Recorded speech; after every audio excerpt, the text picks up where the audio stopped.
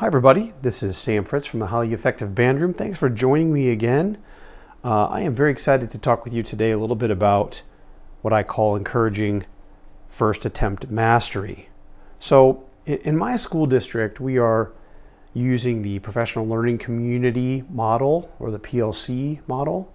And throughout this process, the basic idea is that we give every single kid a guaranteed and viable curriculum, which means that in my case, we have two middle schools, that both middle school bands would be basically teaching the same essential skills, and that all of our band program and all of our music programs, for that matter, from K to 12, would all be teaching the same essentials.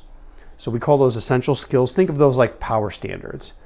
And a targeted goal power standard number is somewhere between 12 and 15.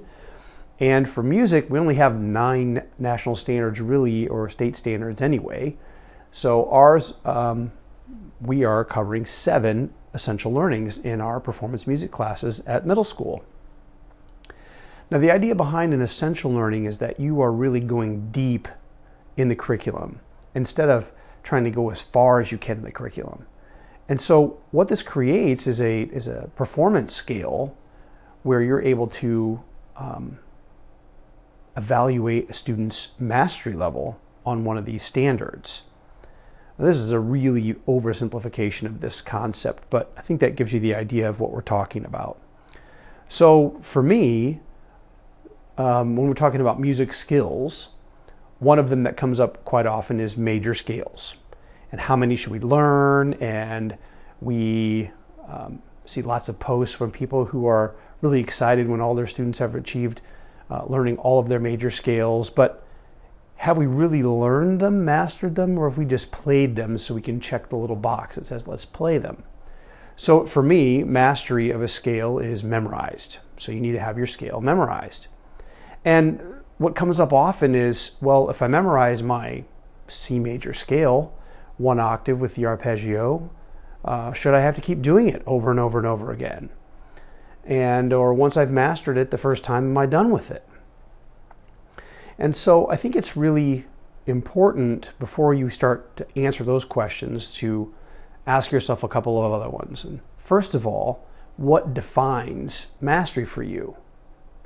Do your students know that? Can they articulate it? And so through the PLC process and our guaranteed viable curriculum process, we are really assigning 4 numbers to our performance assessments. 1 is below basic.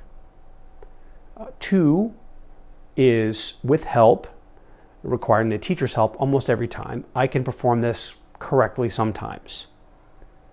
3 is what we call emerging. Emerging skills means I mark my music. If I'm looking at it and I maybe could get 2 or 3 attempts at it, I would get it mostly right. And then a 4 is every time it's correct. I don't need my music for it. I've got it memorized. I could read a clean copy. I don't need your help. So that's really what mastery means. We talk about this a lot in class. I reflect with kids almost every day. Hey, where are you on this? Are you 1, 2, 3, or 4? Do you have it mastered? Are you emerging? Are you developing? Are you basic? Are you below basic on this? And it's really funny to hear kids talk about it when we sight read things. Oh man, Mr. Fritz, we were below basic on that today. Or wow, when we really master this, it's going to sound amazing. And I had a young man just this last week, so we're sight reading a new piece, played it for the first time, a short section of the piece. He says to me on the way out, he said, wow, when we can master this with excellent intonation, this is going to be amazing. That's after 1 day. And what an amazing comment to hear from a young 7th grader. So what I would encourage you to do is to give your kids the opportunity to master something on the first attempt. So we've experimented with this. Our last scale assessment, typically the way we would teach our scales in our district is we start with our major scale and arpeggio. Then we add the thirds. We add a second key where we'll do the same thing, scale, arpeggio, and then thirds.